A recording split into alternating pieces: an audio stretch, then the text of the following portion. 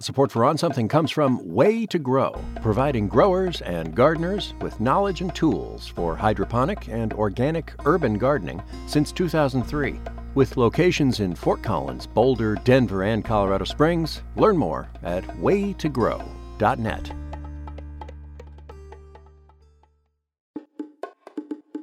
Support for On Something comes from the Rodman Law Group, a Denver-based law firm with a global reach.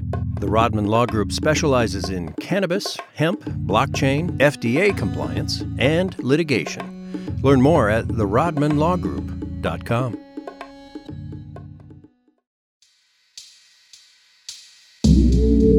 From Colorado Public Radio and PRX, this is On Something.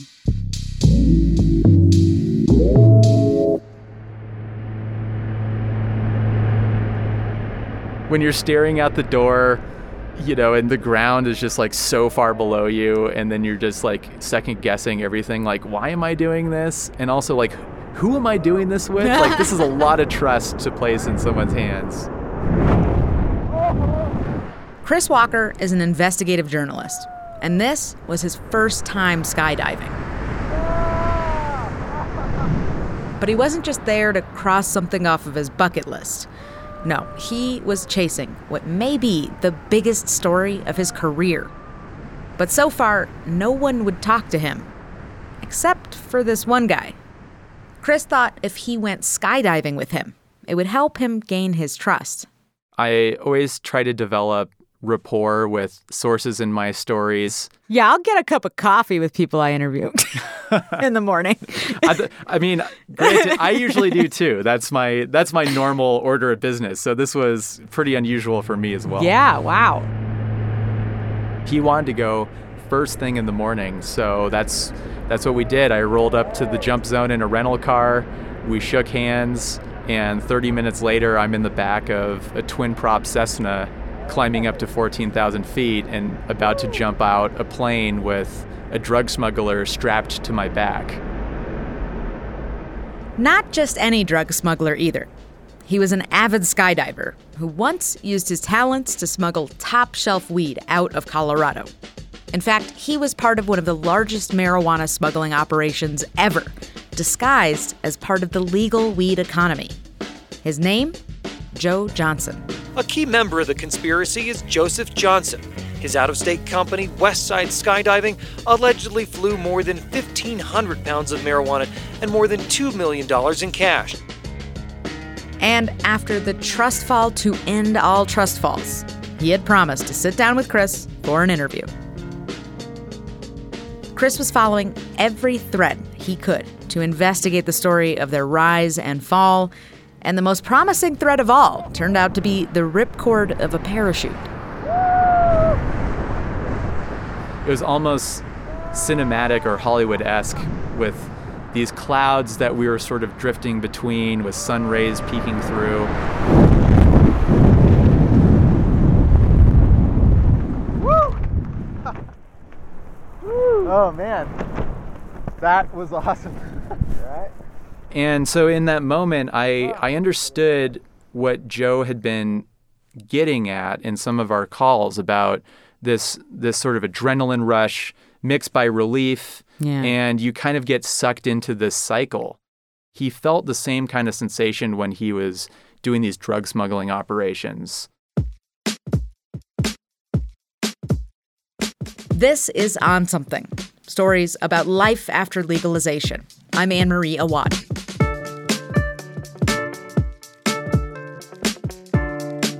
Today, Chris Walker takes us inside the story of a bold criminal organization disguised as a legal cannabis business right here in Colorado, poster state for legal, highly regulated marijuana. The whole story is unfolding over on his podcast called The Syndicate, and we'll even hear pieces of it here. Chris's show raises a lot of questions about legalization that we tend to ponder. On Something actually wouldn't exist were it not for America's patchwork, state-by-state approach to cannabis legalization. And neither would The Syndicate, a podcast about a network of people who took advantage of that patchwork to make lots and lots of money. story right now. These 32 people, they're all accused of playing a part in the largest pot bust since marijuana was legalized in our state. The year was 2015, and the state attorney general's office had just announced charges for more than 30 people connected to this organization that was growing weed and smuggling it out of state in massive quantities. The cases stemmed from a bust the year before. The raid uprooted a massive drug ring, growing marijuana here, shipping thousands of pounds of it to Minnesota, and netting more than $12 million over the last 4 years. When the indictments were handed down, Chris was a staff writer for Denver's alternative weekly, called Westward. He wasn't even assigned to this story. He just remembers reading the report that his coworker wrote. I immediately had all these questions about the group. Why would you set up a black market operation in a state where you had legal weed? Wasn't that an insane amount of risk? Mm-hmm. And then also just the mechanics of how this thing worked. They were able to hide in plain sight for so many years. They were able to traffic an impressive amount of pot. And I really wanted to know what were the motivations of the group members and what were the dynamics that happened there. Chris listened to over 100 hours of interrogation tapes from the investigation, ended up interviewing about 10 members of this organization, and yes, jumped out of a plane to tell the story of this group, which he nicknamed the Syndicate. Today, we're going to try to give you an idea of how this smuggling operation came to be. And it starts with a guy named Tree Wynn. Somehow Tree had acquired a very good reputation, a solid reputation of being very smart. I don't mean normally smart, I mean genius smart. I was showed how to package the way Tree wanted it done. Tree was a nice guy. He was an incredible dude. I like Tree a lot, honestly. Tree masterminded this illegal growing and distribution network of dozens of people, including the voices you just heard. But before all of that, Tree's early exposure to illegal drug trafficking was a lot less sophisticated. Growing up in Minnesota, he cultivated weed in high school and sold it in college. As the child of Vietnamese refugees, Tree always seemed to put family first. And after college, he tried to support them by starting a more above-board business, an LED light company. But Chris says when that failed, Tree saw his next opportunity in Colorado, growing medical marijuana. They were actually a group of longtime college friends and family members who moved from Minnesota to Colorado specifically to hide in the legal cannabis market. Growing weed in Colorado allowed them to take advantage of loopholes in the state's medical marijuana laws. Smuggling it out of state to Minnesota allowed them to sell it at a steep profit because it wasn't legal there. In the early days of the operation, Tree smugglers were actually pretty sloppy, loading up their cars, stuffing them full of weed and cash, and just desperately hoping they didn't get pulled over on the interstate. And there were some pretty close calls. Chris says after almost getting busted, Tree decided to look to the skies. They were producing thousands of pounds of pot and shipping it out of state, in some cases using skydiving planes for sale in the black market. Enter the elusive Joe Johnson, the skydiver we met way back at the beginning of the episode. I was approached by a couple of different people pretty much from day one. How about we use your airplane to fly out to Colorado and bring something back? It took them 3 years of asking me. And in 2012, I said yes and made my first run out to Colorado to pick up a bag of plants. And it got super crazy after that. By 2012, Joe allowed the syndicate to scale up in a serious way. He could fill a 10-passenger plane full of weed and travel essentially right over the heads of highway patrolmen who were eager to pull over any car with Colorado plates. It allowed them to be almost invisible, at least for a little while. From the beginning, one of the parts of the story that intrigued Chris the most, one of the things that really sets this group apart from other illegal operations, was their ability to hide in plain sight. And as we mentioned, that was possible because of a loophole in Colorado's medical marijuana laws.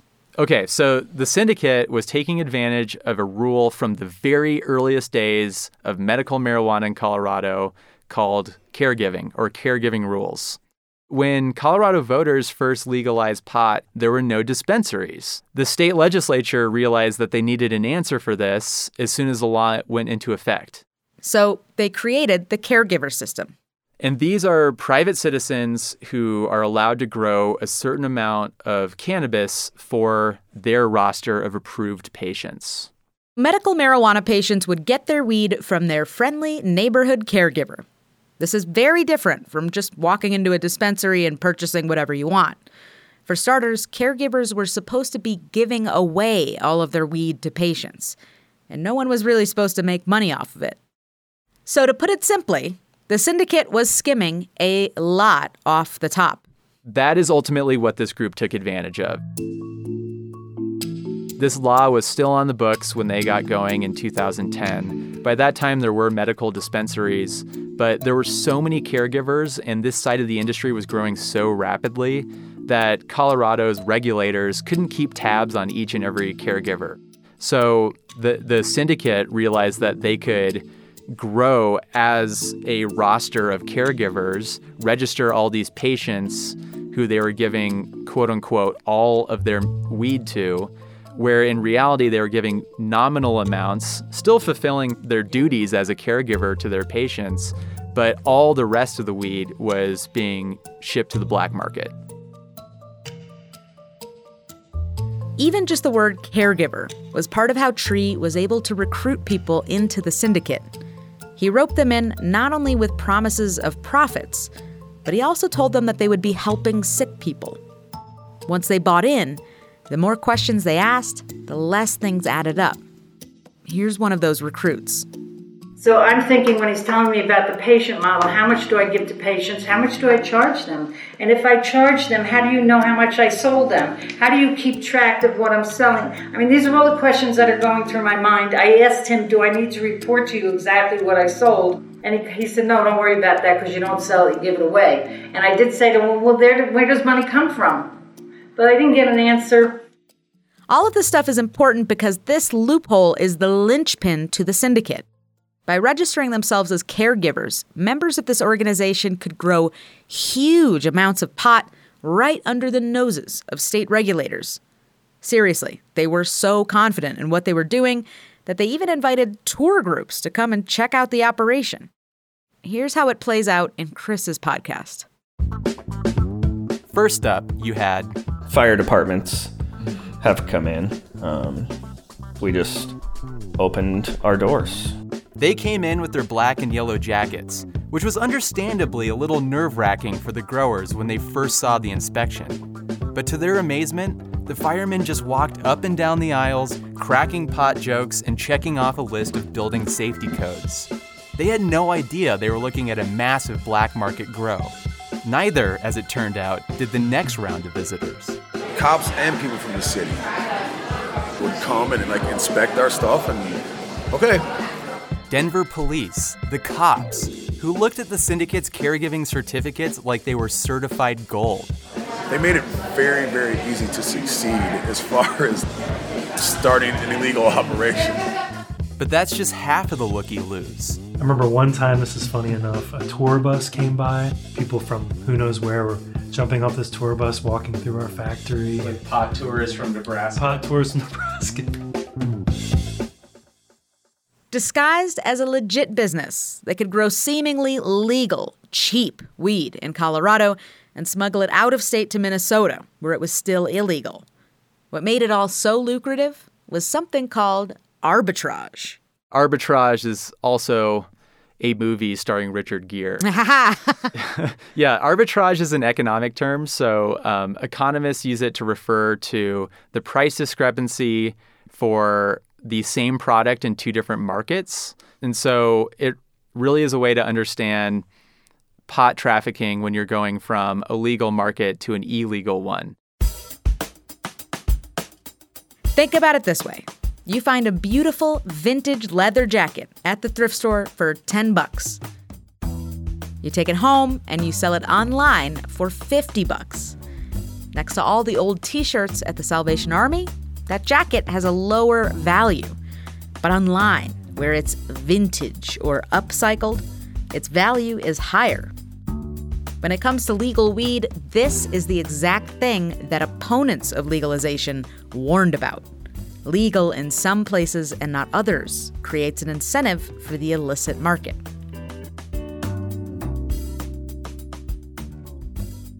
But Chris says part of the syndicate's plan all along was actually to go legal. Here's one of the founding members. Our goal was always to be legitimate, you know? You're talking about people that had families, people that were starting families. We wanted something to be proud of. We wanted something to, to tell our parents about, to tell our friends about. This was the beginning of something enormous. He's just one of many who was roped in by the promise of eventually going legal someday. After a break, exactly how do you go from making money hand over fist on the illicit market to running a legal weed business? Can you?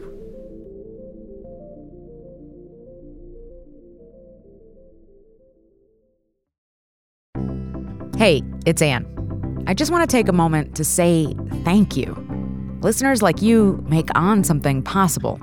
Hundreds of thousands of people have listened to our podcast since it launched back in 2019. You've been there with us while we've explored everything from CBD to cooking with cannabis to social equity across the entire industry. It is really humbling, and I am so grateful. The reporting, the stories told, and the issues explored, you made all of that possible. And if you feel like helping our show, head to onsomething.org and contribute if you can. Once again, thank you so much.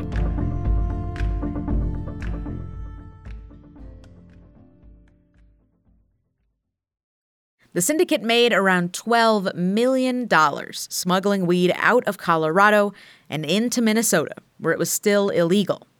They were able to do this by basically pretending to be a legitimate cannabis business in Colorado, hiding in plain sight.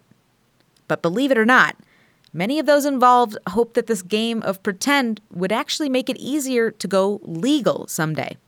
If they're so passionate, as they were, about cannabis, like they actually were kind of nerdy farmers at heart, why wouldn't you go the legal route? Well, it's not that easy.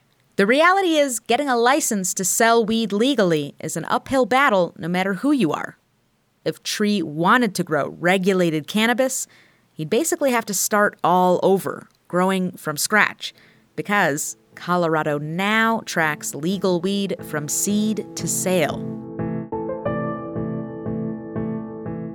When you think about the idea of just legal weed in the first place, right, there's all of these people who were up until a point doing something that was illegal, and now it's legal, and you would think that you would want those folks to come over and do the same thing legally, right? Yeah. The founders of the legal cannabis industry, anyone who had experience prior to legalization was, by definition... was a criminal. A criminal. Was somebody who was committing a crime. And actually, they still are in the eyes of the federal government. Yeah. So what many of them were able to do is make that transition into the legal market before they got caught or too seriously busted. And that's ultimately what the syndicate was trying to do, too. But at the end of the day, the risks outweighed the rewards. So no, they didn't end up making that transition, which left the other option: getting caught. In June of 2014, Joe Johnson needed to make a run. The cargo: 60 pounds of weed and more than $300,000. Except he wasn't licensed to fly a plane large enough for the delivery, something that his bosses didn't know. So he made an executive decision to rent a minivan and drive across state lines. That was the first mistake. Not only was he making the trip high on coke and energy drinks, but but he had 2 brushes with the cops. The second time, he got pulled over in Kansas after making an illegal U-turn right in front of a state trooper. That time, the officer was suspicious, the car got searched, and from there, the whole house of cards collapses spectacularly once they really get on law enforcement's radar. Not long after, Joe became a DEA informant in order to save himself. And then SWAT teams raided the homes of many of the syndicate's ranks, including, of course, Tree. Here's another moment from Chris's podcast, where one of those cops talks about raiding Tree's apartment in Colorado, where they found heaps of hidden cash. And so in this house, there's literally money everywhere. And yeah, there was $20,000 found in like the massage pillow you put your face into or whatever. Right, the one with the hole cut out of the middle. Yeah. And then there was another bag of money like that was at the bottom of underneath all of his dirty laundry. And then there was a shoebox full of money. And then the one that I remember is we flipped over the mattress and he had like one of those sheets that would cover the entire bed. So we flipped this thing up and I was like, dude, what are those rectangles? What is that? And so we cut the sheet off and he had $196,000 that was literally stuck to the bottom of the bed. The whole entire bottom of the mattress was rectangles.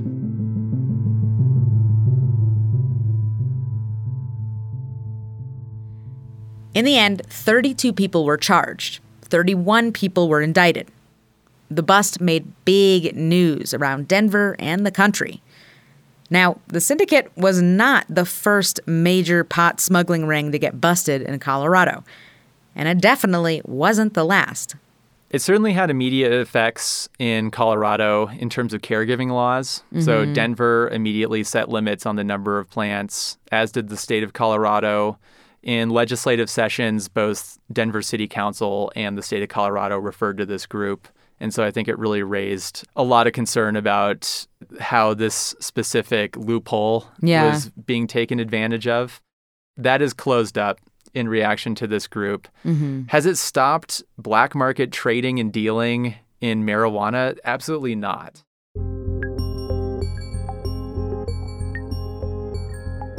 Chris says only 5 people went to prison, all for fewer than 4 years.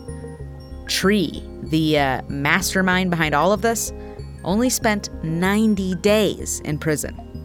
This didn't send some kind of chilling message to smugglers. Busts like this still happen even today.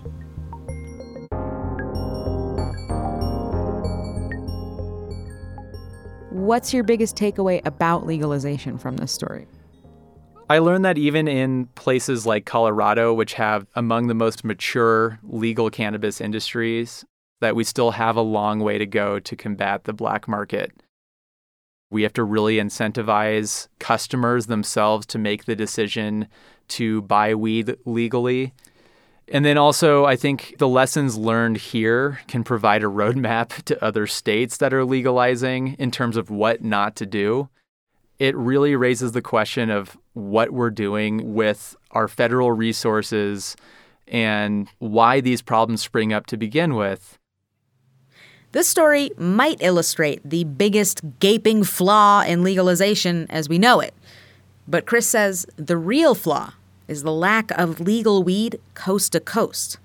As long as you have places where there is only a black market, there is always going to be an incentive to bring illicit marijuana into those states.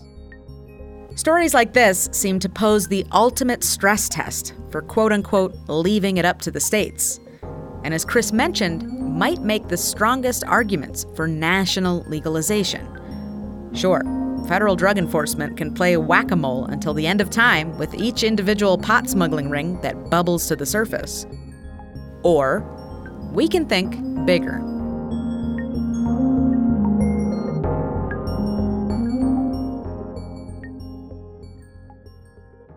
If you want to hear the whole story of this criminal organization, yes, there's a lot more to this story, check out Chris's podcast, The Syndicate, on whatever podcast platform you're probably listening to this right now.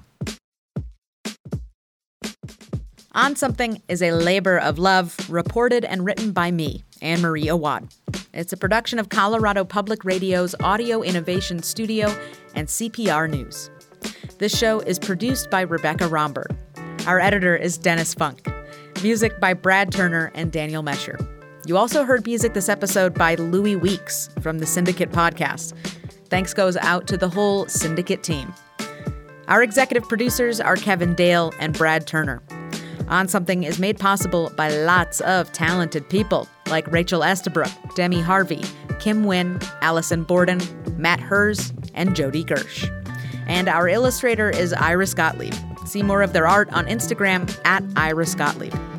This program is made possible in part by the Corporation for Public Broadcasting, a private corporation funded by the American people. This podcast is also made possible by Colorado Public Radio members.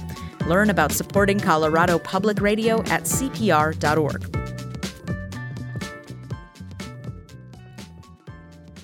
Arbitrage! Arbitrage! I'm telling y'all it's arbitrage! I'm sorry. Okay, I'll stop.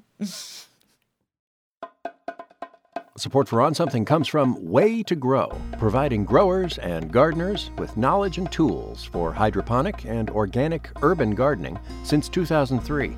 With locations in Fort Collins, Boulder, Denver, and Colorado Springs, learn more at waytogrow.net.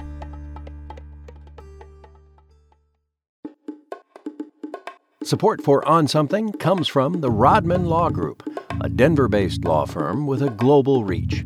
The Rodman Law Group specializes in cannabis, hemp, blockchain, FDA compliance, and litigation. Learn more at therodmanlawgroup.com.